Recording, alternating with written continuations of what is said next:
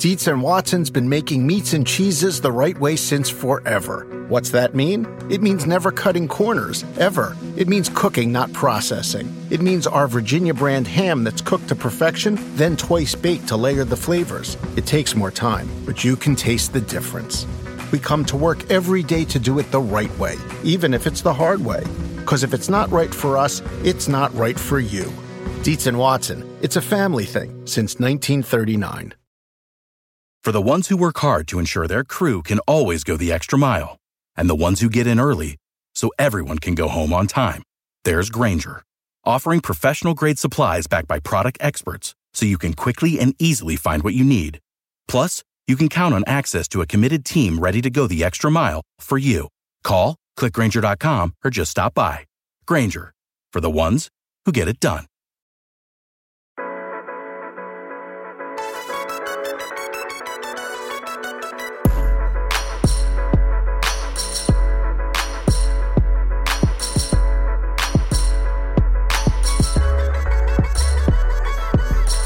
Hello, everybody. Welcome to the Roto Football Show. I am Patrick Daugherty, joined, as always, this fine Monday, or is it Tuesday, by Mr. Denny Carter. We're going to break down the Colts' quarterback change, the Jets' backfield change, the evolving situations in Baltimore, Jacksonville, Carolina, basically any mid-Atlantic or like southern Atlantic city you can think of, and so much more. But first, Denny, I'm just going to ask you a question I think probably any of your Twitter followers, any of your longtime loyal readers, some of them may be wondering, and some of them probably know the answer just from following you, a sick individual such as yourself for so long.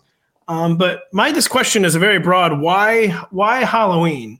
Why is Denny Carter so into the pagan holiday of Halloween? Well, if you think I'm into Halloween now, you wouldn't believe me in my teens and 20s because I have definitely calmed down a bit, and I mostly do the whole Halloween stuff now for the kids, for my kids. Yeah, and that's what they all say. Yeah, and we just had our Halloween party this past weekend, so we are known as the Halloween family.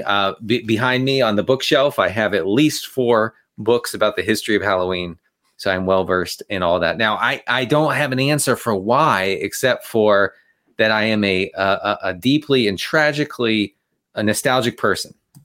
And what can be more nostalgia provoking than memories of trick-or-treating, right? And even if there were some like terrible times trick-or-treating, you like the human brain works so that you remember it as like the glory days, right? Like, oh, if only I could be a kid wearing a hot mask, sweating underneath it, trick-or-treating with kids who were silently dumping all the $100 bars in a yard as soon as you get them. Except for I would be picking them up because they are the best candy bar, of course. No. I can't believe you don't like $100. Never even had one. I quite literally never. The wrapping is so unappealing. You couldn't even pay me to eat one. Wow. So we're judging it based on the wrapping of the candy. I wish that were a joke, but it actually is true. The wrapper was always so unappealing to me. I'd be like, next. So you're judging you're judging a candy by its wrapper. Yes, that's interesting. I think. And also, I usually tend to go more towards sweet stuff than chocolatey stuff. But I digress. Yeah, me too. No, me too. I'm actually just today. My daughter made what was it? Muffins with chocolate chips on them. I took the chocolate chips off. So, okay, that's kind of messed up. I mean, don't tell her, please. I will not tell her. If her friends are listening, please. Eleanor, if you're listening, your father still loves you. Yes. And I just do not love chocolate. But I did want to mention, a funny story about my last hurrah with trick or treating. It came at some might call an advanced age. Because, most people, you'll say, oh, what year did you stop trick-or-treating? And people will say, oh, I don't know, 11, 12, something like that. Maybe even. I was like 12, maybe 13. Okay. So my last time trick-or-treating was when I was 18 years old. That is way, way too old. But here's the thing. I had come out of retirement. I retired at 16. One last job, then at 18. I came back because my now wife, then girlfriend, had a little brother, still has a little brother, and I had a little brother who each wanted to go trick-or-treating, and they wanted to go trick-or-treating in my parents' neighborhood. So what am I to do? What was I to do? I had to put on a mask. I had to go out and trick-or-treat, and then proceed to freak out the entire neighborhood. One of the last houses I ever trick-or-treated at was an old lady came to the door. She saw me, a full-grown man at that point, and she backed away, and she goes, "What are you doing here? Why are you trick-or-treating? Shouldn't you be out doing drugs?" Are you serious? And she said that. I swear, I'll never forget that. And I was like, "Is that what I should be doing? Would you prefer me to go do that?" It was very weird. Yeah, I feel like people are a little more forgiving about that with young women than young men, but that 18 is way, way, way, way too old. Yeah, no, I mean, I obviously I looked like I was about to rob every house. And obviously you did, of course. And, there's a lot of straight thought. First, I've been coming under fire in this house been eating probably a few too many of the Airheads we plan to be handing out.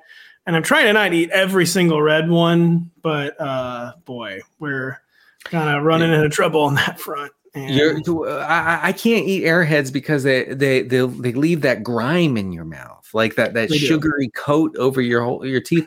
Dude, I would get 12 cavities if I had one Airhead. Speaking of which, I'm going to the dentist on Wednesday. The greatest scam in this great country remains the dentist. I supposedly have 2 cavities, probably because I've been eating every single red Airhead for now weeks on end. And listen, good luck, by the way. You're going to have all your teeth pulled, probably. Producer Adam says, it's like your teeth have fur when you eat an Airhead. And it's true. you end up like touching your tongue to your teeth, and you're like, oh, what is that? No, it's kind of amazing. I'm always real into like synthetic or like weird tastes from like Red Bull or candy. I love clearly like any sugar substance that's been like created like by Monsanto in a lab or like DuPont or something. Right. Well, Airheads actually began DuPont Laboratories in 1932. Right. Well, people don't know that, but they were a weapon deployed in World War II. Yeah, I mean, too much Airhead runoff have been running into the Cuyahoga River. That's actually why it caught on fire. Right. The recipe hasn't changed though, actually. Right. So it's what you're saying is you do it for health purposes. Yeah, exactly. We've been talking way too long about Halloween, but I will say too, you know that you're almost 40, Denny Carter, when you're doing your Halloween party, what it sounded like on October 17th or something? 22nd. Okay. Oh, so it was just literally this past weekend. Okay. Yeah. Was the 29th one available, Denny? Yeah, it actually was, because everyone we asked, we're like, no, we can't do that. So, okay. Yeah. You must be getting old then. Denny. Yeah, no, I mean, we are. We once had it on Friday the 13th in October. For our Halloween party, and I have to say that was pretty great. I'm a big fan. There's at least a hook there. Yeah, if you're gonna do it early, you can probably only do it on October, Friday the 13th. And you said getting old. Speaking of getting old, Matthew Ryan, old, 37 years old. He has been put out to pasture. Even though he is injured, the Colts went to great pains to say his benching was not about his injury. Like Jim Irsay basically took the microphone and said, I want to put it in the paper. This is not because he's hurt. Like almost literally, like don't put it that because he was hurt. It's because he was bad. Right. And I no longer like him. That's right. And it does actually kind of sound like this was an owner-driven benching. I mean, in some ways you can look at it and like if you were like only looking, say at the newspaper, if those still exist, you would see the Indianapolis Colts are 3-3-1 and right in the thick of it in a very, very bad, as always, AFC South division, but you don't have to do much prying to kind of figure out why Matt Ryan is being benched. One of the worst in the league at EPA per play, one of the worst in the league at every conventional metric, spectacularly failing the eye test as like a player who didn't have much speed or like movement agilities to lose and has now lost that, just is not moving at a level you need to be moving in the NFL, has as many interceptions as touchdowns. It kind of seemed like it was time, but with players like Matt Ryan, they usually get to hang on for much longer than like long past time. Yeah. So it is a pretty shocking move. Just kind of, what are your thoughts on this? What can our thoughts be on Sam Ehlinger, who entered the league with a bit of a dual threat pedigree coming out of Texas, but also an inaccurate pedigree. I mean, probably being thrown to it's a unique situation that he's being thrown into the fire at 3-3-1. Sam Ehlinger, and just kind of where to begin with this Colts quarterback situation. Yeah, I have to say I respect the hell out of Irsay for being like, if you're listening, it's because Matt Ryan stinks, not because I know. He's injured. I appreciated the clarification because that is, I mean, they passed up like the textbook move. Oh yeah, he's got a shoulder injury. Yeah, no, it's not what happened. They were very clear. All right, so my initial thoughts on this is that the short-lived Paris Campbell season is over completely. You can drop him in all leagues. Alec Pierce gets a huge bump, I think, as the only downfield threat the Colts have, and Ehlinger has a strong arm, and I think he has been known to let it rip. Ehlinger himself passes what I call the pulse test, in that he has one. So you can roster him in super flex leagues. But other than that, I don't know if he's going to have much usefulness in one quarterback formats. Again, this is bad. This is bad for all the pass catchers, I think, except for Pierce, who probably will get a few more downfield looks. Now, Matt Ryan, the reason I said on the last week's show, I said, I think I'm prioritizing Paris Campbell, and I should have been more firm about this, Pat.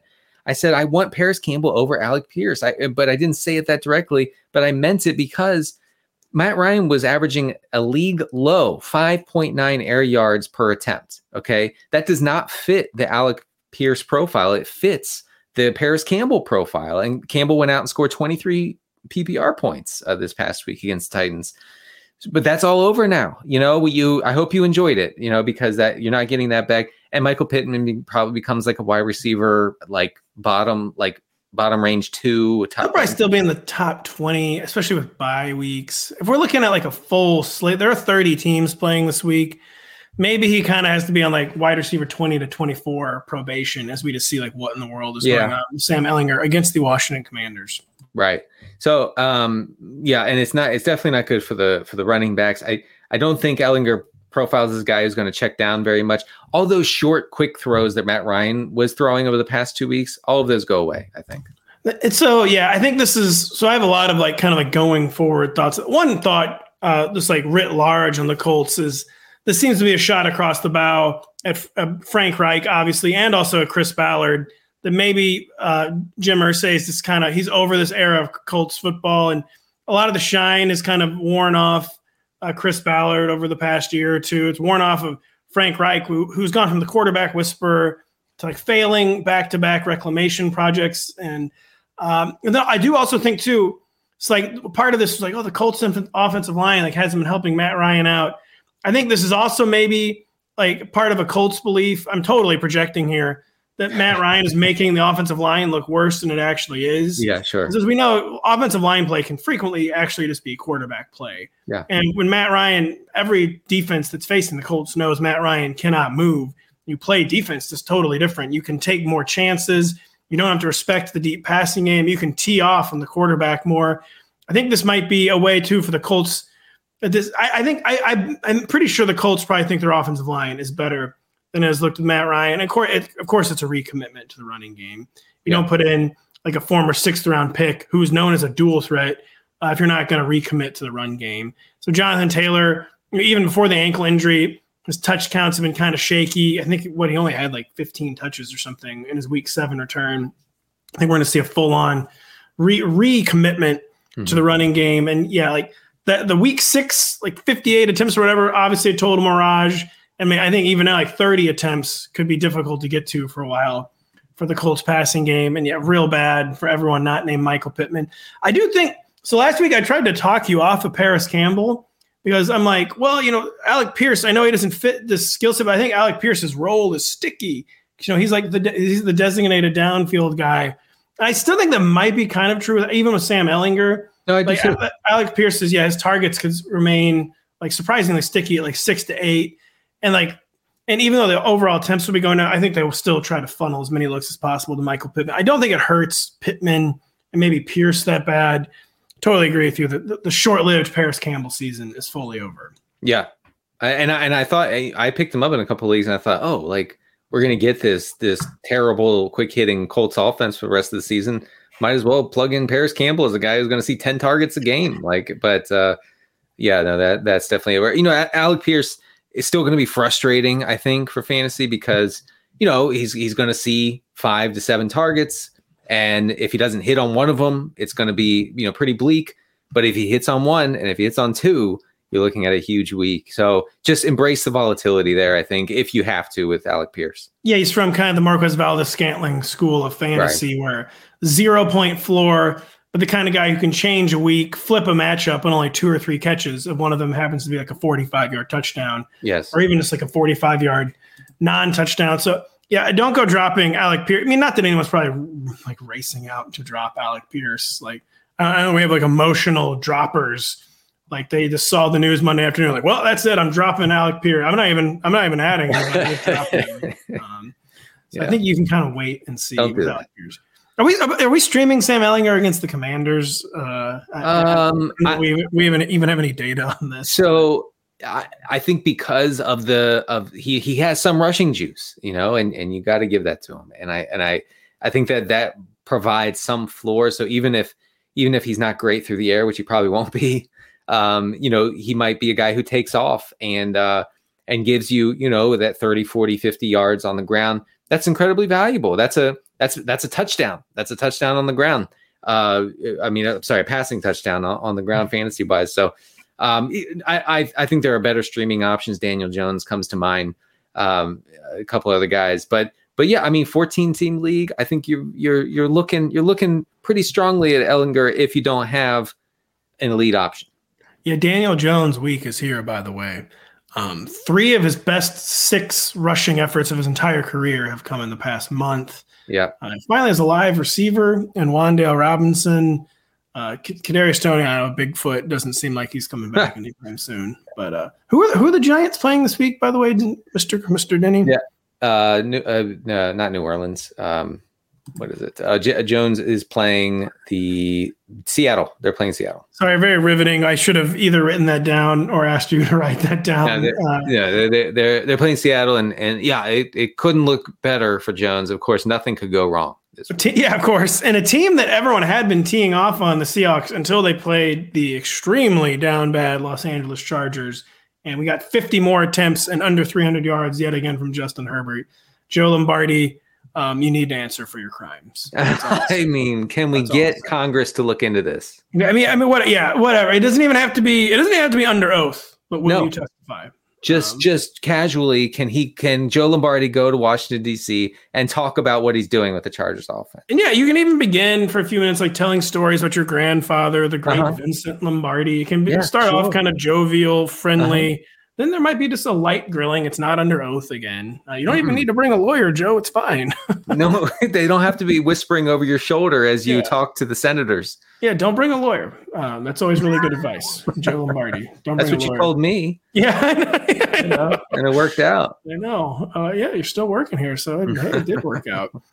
So we don't quite know what to expect from the Indianapolis Colts going forward. We probably know what to expect from the New York Jets going forward without Breece Hall. Probably the saddest injury of the year so far. Breece Hall is looking like such a dynamic young player.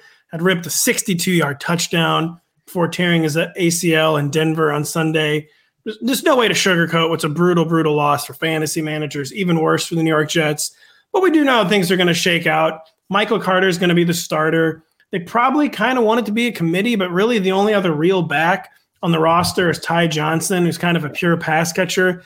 They are now like lacking someone with an early down pedigree.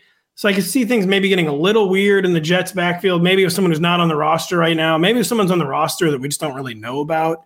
But I mean, do you think this is easy as, and so again, this is a true, not in my league. Michael Carter was already rostered in like 65, 66% of Yahoo leagues. So he's not going to be available many places. But if you already have Michael Carter, what are the realistic expectations for Michael Carter?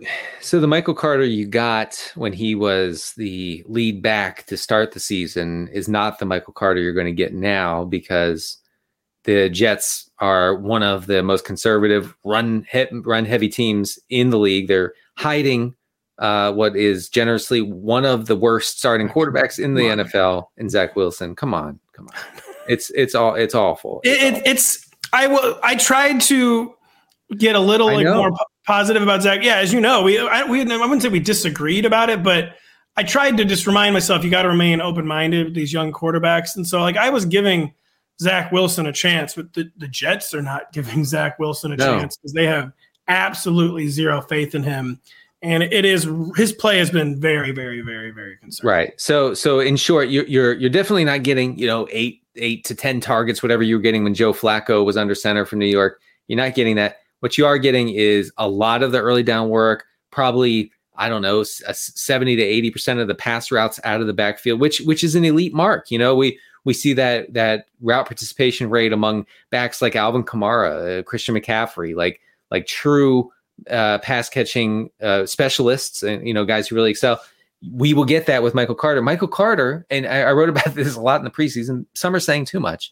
That Michael Carter was, by almost every measure, very efficient. One of the most efficient pass catching backs and rushing backs in the NFL last year. I don't know if he can keep that up in the current offense. They have some offensive line issues now. That Zach Wilson is a detriment to the whole team in fantasy. But I think with Michael Carter, you have an easy top 20 guy who, importantly, should see a lot of green zone work, a lot of work near the goal line.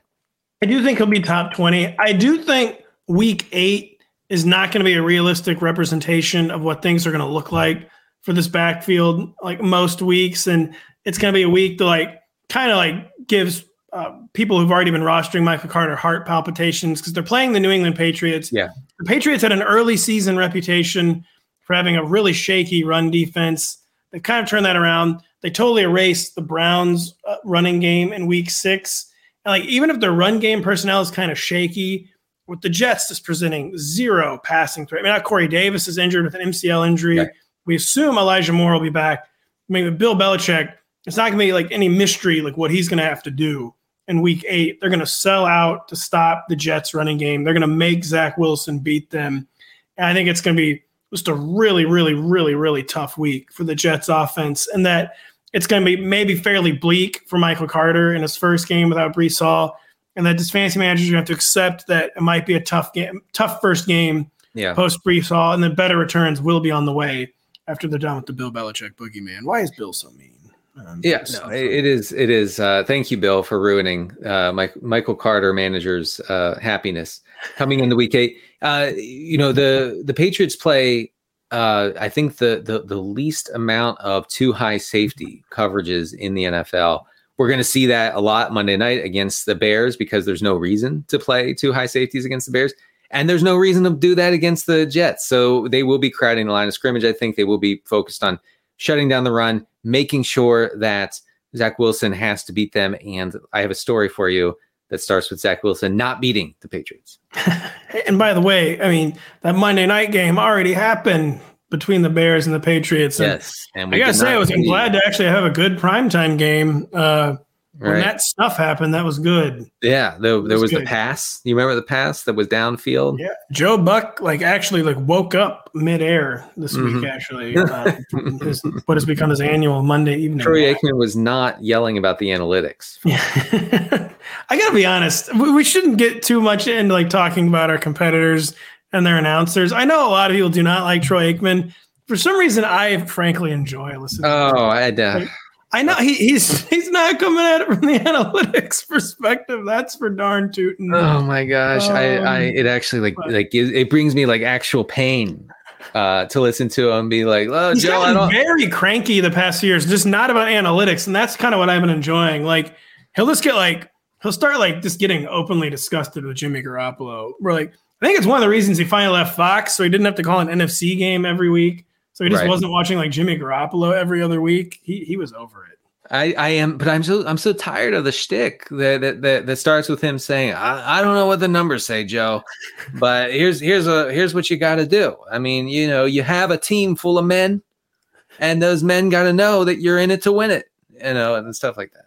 I will say I kind of an opinion I've developed on it now, especially from I listen to so many baseball games, and we're not there's always everyone now on the internet just wants all the baseball announcers don't be talking about the most esoteric advanced stats imaginable. And all I really want is someone that's like, I've gone full boomer. I just want to be entertained. Like, I already know all the numbers stuff.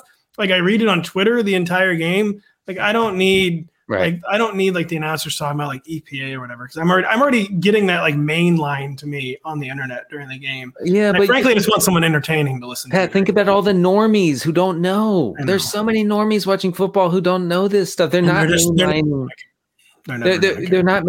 EPA data. They're not mainlining bots on Twitter that are telling you when a team should and shouldn't go for it on fourth down. They don't know that stuff, and they'll never know. And I don't care if they know. I know. I don't even want them to know. It helps me that they don't know. It doesn't help me. It gives me heartburn. It helps me that they don't know. I was trying to think of a good transition for this. So I always have a transition. I don't have that transition for this next one. We're talking about Gus Edwards. And I guess he's the priority ad this week, Mr. Denny. He was under 50% rostered. 16 carries, a total he'd never bettered, I believe, in 2020. John Harbaugh, you could tell he had been waiting for this moment. Like, he'd been keeping a diary every day, one day closer to Gus the Bus coming back. Yes, unleash. They unleashed Gus. What are the ramifications of unleashing Gus? It seemed like it was kind of a tough watch, according to you in our Slack chat. And how much is too much? I'll start with the leading question. It seemed like maybe kind of this could end up like a high watermark maybe for Gus. Like, I don't know, maybe not. Just what the heck should we be thinking about Gus Edwards? What should we be bidding? Look, Fab. I really don't think you need to chase Gus Edwards on the waiver wire this week.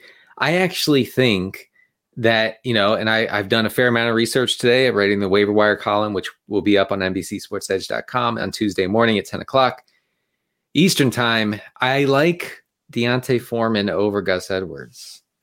And it's because Foreman has, with the injury to Chuba Hubbard, and I know it may not be a serious injury, but with that injury, with Foreman's profile, with the Panthers offense, I think that Foreman has a path to a more fantasy-friendly role. Look, Edwards got 16 carries in a game where Lamar Jackson threw 16 passes, okay? For some reason, the Ravens went they went full Chicago Bears. They went Mariota season.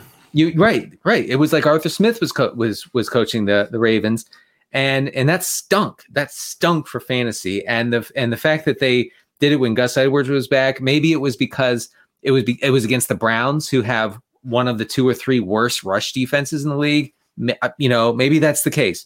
I will say that he's still trapped in a 3-way timeshare backfield committee. Okay. Justice Hill is still back there. He had the second most snaps.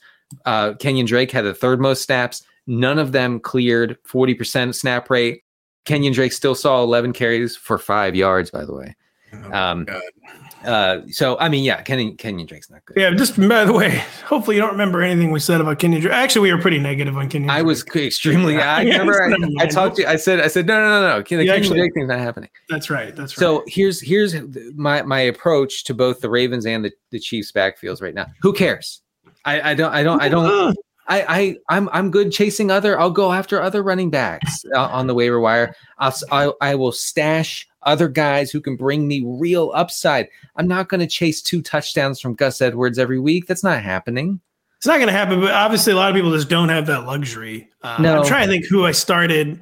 There's someone I started on Sunday. It was just like absolutely unspeakable. And it was only like a 12-team league. Tevin Coleman.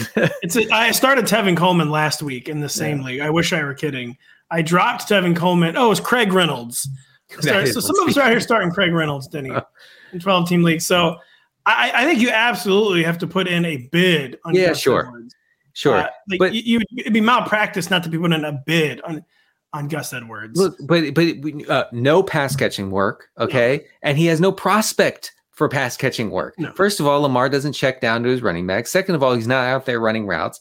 So he is severely, Gus Edwards is severely limited as to how many opportunities he can get, how many fantasy points he can score in a given week. So I'm trying not to get too psyched up about this, but I will say that I think that the Gus Edwards season is overblown because of the 2 short touchdowns, one of which came Rashad Bateman being tackled at the 1-inch line. It is. He played only 23 snaps, I think, and got 16 carries. So it was like a clear commitment, but I also just think like 16 carries is maybe kind of a ceiling because just seeing the way things have gone with J.K. Dobbins, I doubt it was the guy who spent 6 games on the PUP list. I doubt they're going to want to be like adding too much extra mileage to his surgically repaired knee. I mean, maybe he looks totally ready for it. Yeah. But I feel like he was at his workload ceiling already. And as you say, I was really, really the results were really enhanced by 2 touchdowns, but this isn't usually going to happen for Gus Edwards and a Lamar Jackson-led offense. So you absolutely, of course, you bid on Gus Edwards, but yeah, he doesn't seem like someone where you're not trying to win Gus Edwards at all costs. No. I mean, there's nobody on the waiver wire that not this week. I mean. Man, I hope everybody went in on Ken Walker. Whew. Yeah, I know. Man, gosh, I didn't get him anywhere because he was pretty much not in my league. He was already rostered in basically all my leagues. Yeah, no, I mean, good God. He was like drafted before Rashad Penny in most of my leagues. Yeah, it's true. Yeah, he's been rostered since high school in all these Devy leagues. But we'll be right back after this. Do you want a beautiful lawn? Enter True Green, the easiest way to get a great lawn. Just water and mow, and they'll do the rest. Weed control, fertilization, aeration, and more. True Green is the official lawn care treatment provider of the PGA Tour, and they have a verified best price, which guarantees you the lowest price with no compromise on quality. You do you. Let True Green do your lawn care. Visit truegreen.com, TRUGREEN.com to get the best lawn at the best price with the best people. Guaranteed.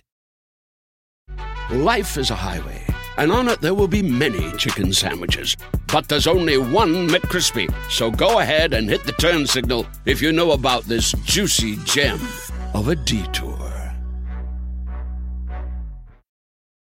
With the Wells Fargo Active Cash Credit Card, you can earn unlimited 2% cash rewards on purchases you want and purchases you need. That means you earn 2% cash rewards on what you want, like season tickets to watch your favorite team, and 2% cash rewards on what you need, like paying for parking. That's the beauty of the Active Cash Credit Card. It's ready when you are, with unlimited 2% cash rewards. The Wells Fargo Active Cash Credit Card. That's real life ready. Terms apply. Learn more at wellsfargo.com/activecash.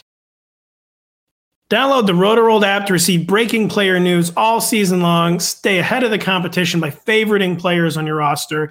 Get the latest injury updates, player news, and much more delivered right to your phone. It's available in your app store today. And just a reminder, if you don't have the NBC Sports Predictor app, go download it now. The contests are free and easy to play, and you have a shot to win thousands this weekend by predicting what will happen in college football, on the NASCAR circuit, and in the Premier League. There's also $100,000 up for grabs by guessing the outcome between the Packers and Bills in our Sunday Night 7 contest.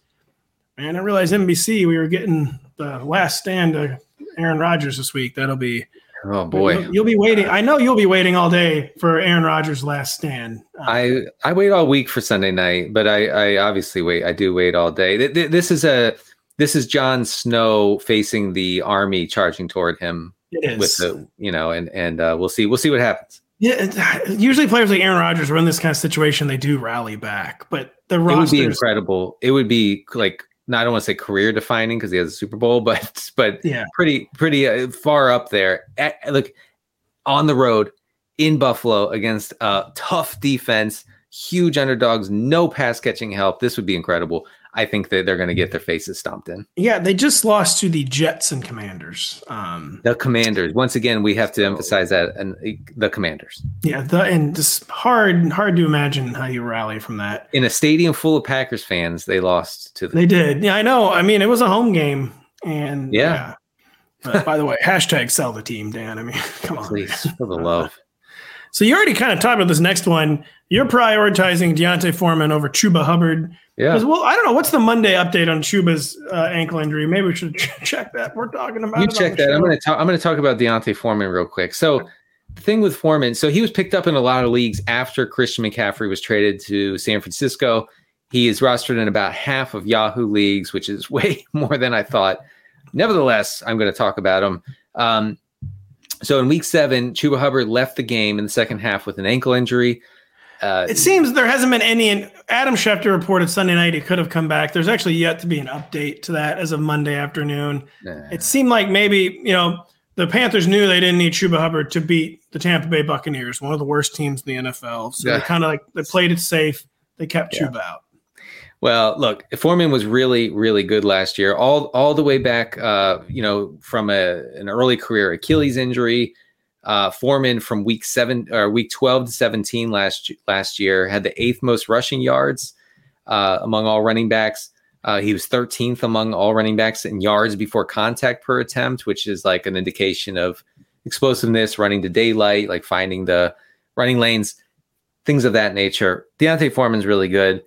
He had over 100 yards against the Bucs. It was a lot of it was on a 60-yard run after he broke a tackle. He also caught 2 balls for 27 yards. He's a good pass catcher as well.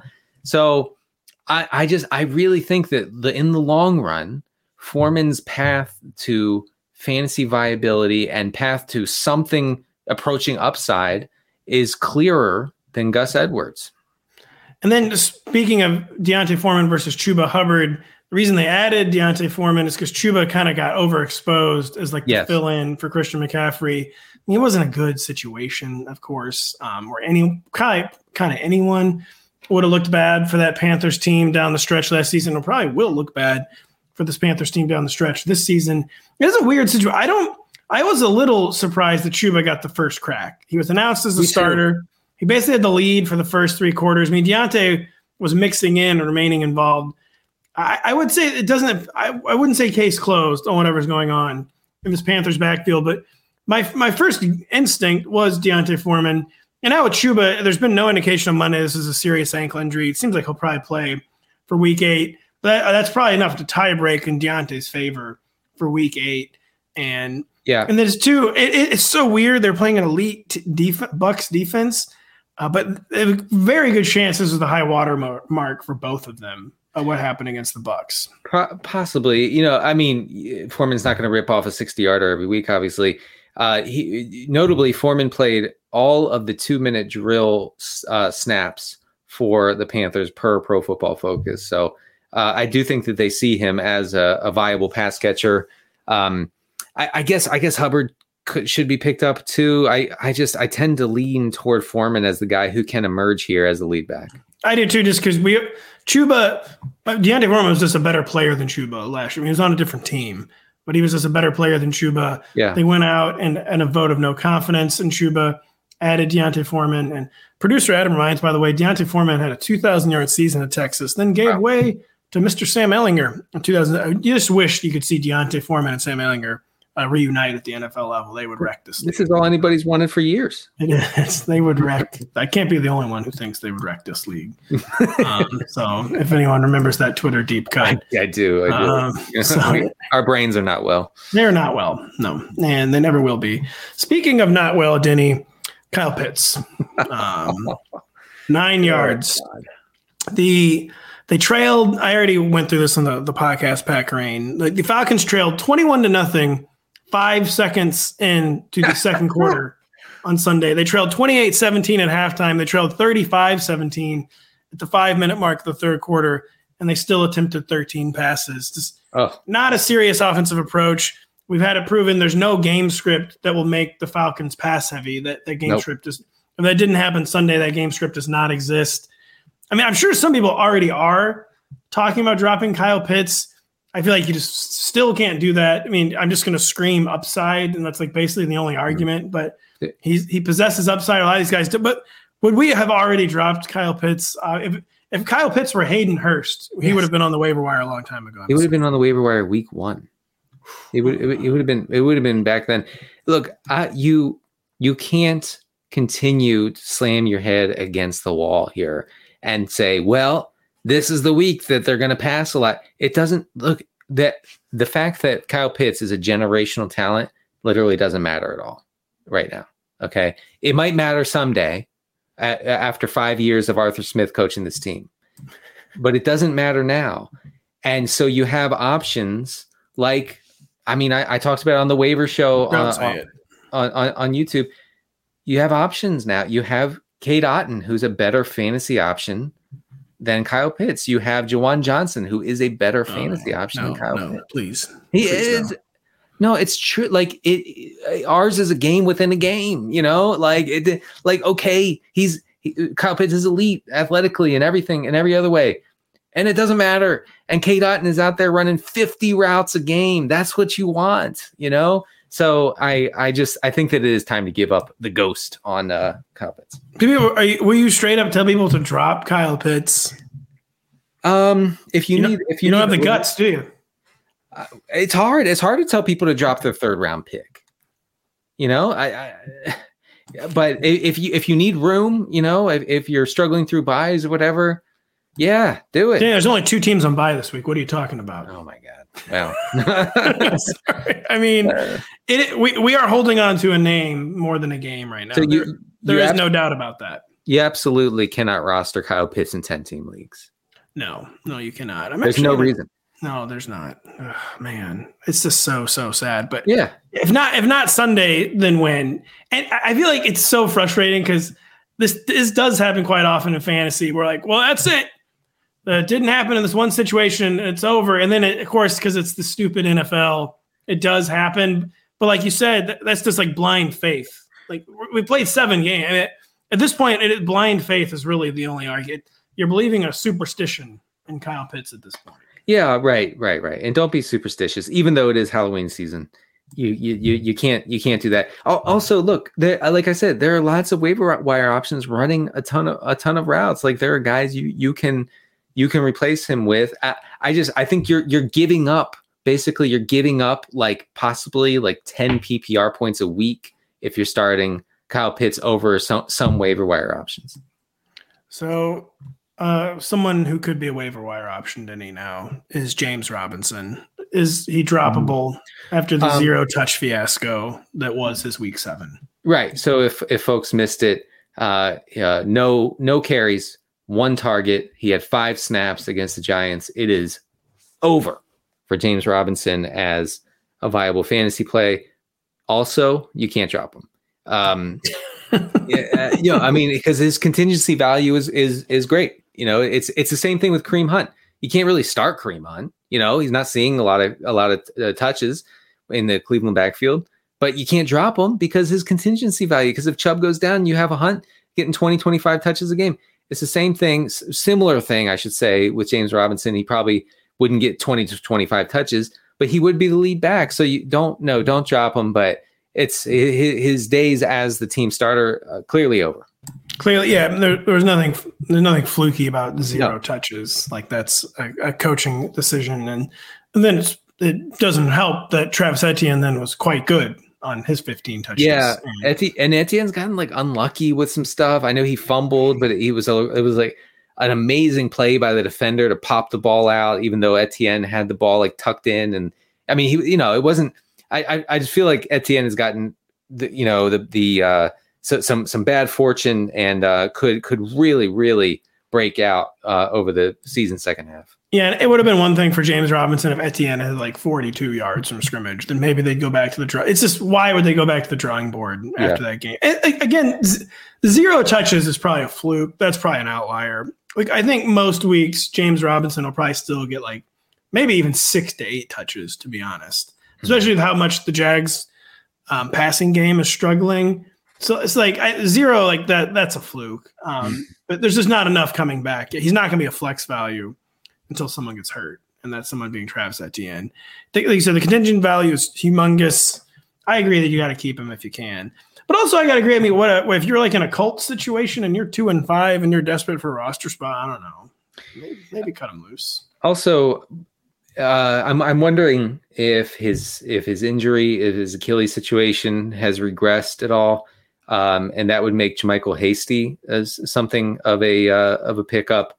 Hasty would be next in line behind Robinson, or I mean, there's a scenario where Etienne misses time and Hasty takes over. Like if they're really not using Robinson at all, then who says that they'll say, okay, well now that Etienne's hurt, we're back to James. James is the unquestioned lead back.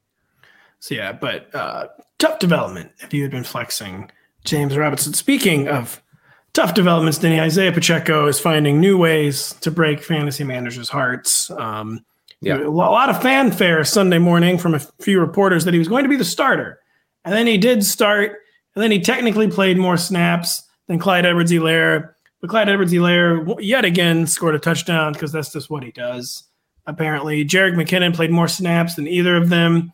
Is Pacheco's season, is it over once again before it even began? Once again? Question mark. Look. This is the same thing with the Ravens backfield. It's like a shoulder shrug. Like, okay, it's a three-way split in the backfield. Jerick McKinnon had the most snaps in Week 7 against the Niners. Was very effective on his limited touches, including in the passing game. Pacheco has no path to pass catching work.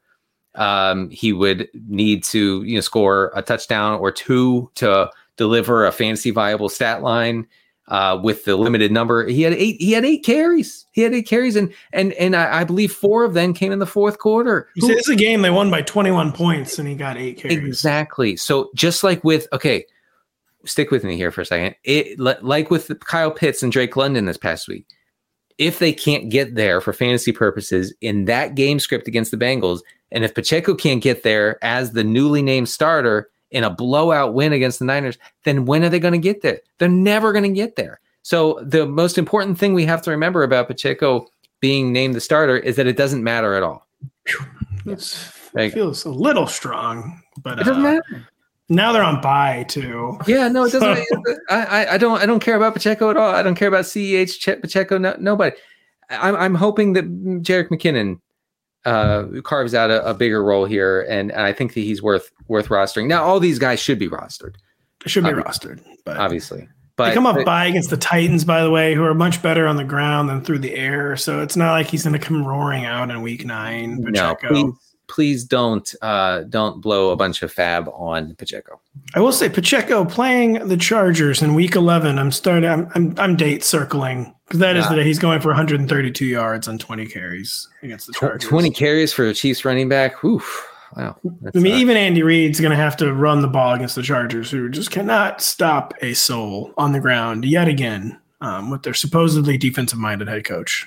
Yeah. No. Brandon Staley's a bad head coach, Denny. I'm sorry, but he just... No. The analytics movement is over. Yeah, he is ending it. We need a real analytics person to further the analytics movement instead of... My rant about Brandon Staley on Twitter, too, is like he's not... Like he's perceived... In Troy Aikman talking head terms, he's perceived as aggressive because he goes for it on fourth downs, kind of nonsensically. But he's like one of the least aggressive coaches in the entire league. And what I tweeted is basically they have like an Andy Dalton mentality for like every play, except for when it's 4th and 4. Justin Herbert's supposed to become like Josh Allen or something. Right. Like they're fake aggressive. It's a fake show. They are. No, it is a fake. So our new analytics king is Mike McDaniel. That's what I'll say. We have to keep gravitating toward nerdy head coaches until we find one who is successful with the analytics. Although, hey, you know what? Mike McDaniel continued in the tradition of Brandon Staley on Monday night or Sunday night against the Steelers, and he went forward on 4th down and he called a play that could not have been successful. It was a Chase Edmonds run up the middle on 4th and 3. I was designed specifically not to convert the 4th down. So again, I would appreciate if analytically minded head coaches would try to convert on 4th down. And the analytics actually said to kick it there. And the gut definitely said to kick it there. Like I was watching Kenny Pickett, I'm like, yeah, just make this a 9-point game and it is over. Right. I mean, yeah, when your opposing quarterback is that bad, then yes, I think probably you do kick it. Denny, we'll go some waivers rapid fire. Who is your priority receiver ad of this great Week 8? Yeah, I mentioned Alec Pierce a second ago. He's available in about half of leagues. Wan'Dale Robinson, still available in. In 70% of Yahoo leagues. Way too many. The folks did not flock to the waiver wire. They did not to get him. Makes me wonder if they're reading carefully. So his route rate went from about 35% in Week 7 or Week 6, 35% in Week 6 to about 85% in Week 7. He led the team in targets. I do think that you can't get too pumped up about Wan'Dale Robinson. I think it's true. He's a PPR scam. He's going to get a lot of those dinks and dunks. Hopefully he breaks one of these days. It's a little bit of a Rondell Moore situation. But I think that he's fine as a wide receiver 3. that you can plug in. If you have to start 3 or 4 wide receivers, you feel okay about having Wan'Dale. Danny, who is the tight end ad of the week? Where it seemed like you were much more interested. It seemed like you wrote 2,000 or 3,000 words in the early version of your waivers column I got on tight ends, and it seemed like you didn't write any words on wide receivers, just to be frank. We're working on that. My interns are hustling to write about some tight end. Wide receivers, because we've been told that we have to include wide receivers. Cade Otton. I know you're tired of me talking about Cade Otton, but I'm going to continue. He's available in 85% of leagues. Cam Brate, I think, will miss probably another game. They play on a short week this week against the Ravens. Cam Brate hurt his neck, pretty serious neck injury just 2 weeks ago. So Cade Otton, in his first start, led all tight ends in the NFL in routes. In his second start, he was second in routes run. He's not a target commander by any means. Look, he's behind Mike Evans. He's behind Chris Godwin in the pecking order, probably even Russell Gage at times, and Leonard Fournette. But hey, when you pass it 45 times, those targets filter down to almost everybody. We saw that with Tyler Boyd this week. Tyler Boyd is finally a thing because the Bengals have said, hey, we just discovered that we have a good quarterback. We're going to throw it a lot now. And congrats to the Bengals for discovering Joe Burrow in week 6 and 7. So Cade Otton is definitely one. Greg Dulcich. I was going to say, please at least mention him. Greg Dulcich. I always say Dulcich. Dulcich. You lapsed into a Michael Caine there, trying to say Greg Dulcich. I did. I'm too British. Many are saying. I was going to say, by the way, the reason, just to not take people too far behind the curtain, the reason you were not eligible to be the leader of the British Conservative Party and become the new prime minister was when they found out that you trick-or-treated at age 18. They thought that was just too weird, and you were disqualified from the leadership contest. I couldn't outrun that. Yeah, all the MPs who had supported me, they fled immediately. What can you do? And especially in England, they were very upset that you were not doing drugs at age 18. Right. Boris Johnson was appalled. Yeah, he was appalled. So Dulcich, he's run a route on 91% of Denver's dropbacks over his first 2 games. That is tremendous usage. He's been used in the slot on 65% of his routes. That's like Mark Andrews type usage. And people are, you're saying Greg Dulcich is Mark Andrews. Yes, that's exactly what I'm saying. No. But he's going to be out there a lot, running a ton of routes. Hopefully Russell Wilson is back soonish, and hopefully he is maybe slightly less terrible than he has been. But anyway, it's a luxury. It's a luxury to pick up a tight end with this sort of role, even on a terrible offense, and to be able to plug him in deeper leagues. I think you do it. Speaking of England, that is somehow where the Broncos are heading this weekend. It is uncanny. Like, without fail, if you were having your worst moment as a franchise of the decade, you will somehow have a London game that week. Yeah. And it's the Denver Broncos versus, I'm not making this up, the New York Jets in London. Or no, I think it's against the Jaguars. No, it's the yearly Jags thing where the sad Jaguars fans in England have to watch their team. So without fail, if your franchise is on the brink, guess what? It's time to charter a plane to London, England. Well, with Urban Meyer last year, right? Yeah. And just play a horrific game of football for our friends across the pond. Those of you who once dominated us and who now we dominate. Right. We humiliate with terrible football. Exactly. Freed of the English yoke, and we retaliate by sending the worst football. It's very passive aggressive, but I think it works. It is extraordinarily and even the English, though, they got to hand it to a good American passive aggressive attack, because they know a thing or two about passive aggression. Yes, so, they are famously passive aggressive. Famously passive aggressive. This show is famously over. For Denny Carter, I'm Patrick Daugherty. Check out the waivers column that will be live almost certainly by the time you're listening to this, unless you're listening to it on Monday night, when then it won't be up yet, because Denny needs to write about the wide receivers still. And just hope you're ready for the show after that just extraordinary Monday night game Denny and I have already witnessed. Yeah, it's been great. Check out Denny's article. Check out his Q&A on the NFL on NBC YouTube page, 1 p.m. Eastern on Tuesday. Check out my pre-ranks, which will be up at noon Eastern on Tuesday. Listen to all of our shows later this week. Read all of our content later this week. Once again, for Denny, I'm Pat. We will catch you later.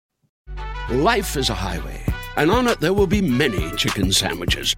But there's only one McCrispy. So go ahead and hit the turn signal if you know about this juicy gem of a detour.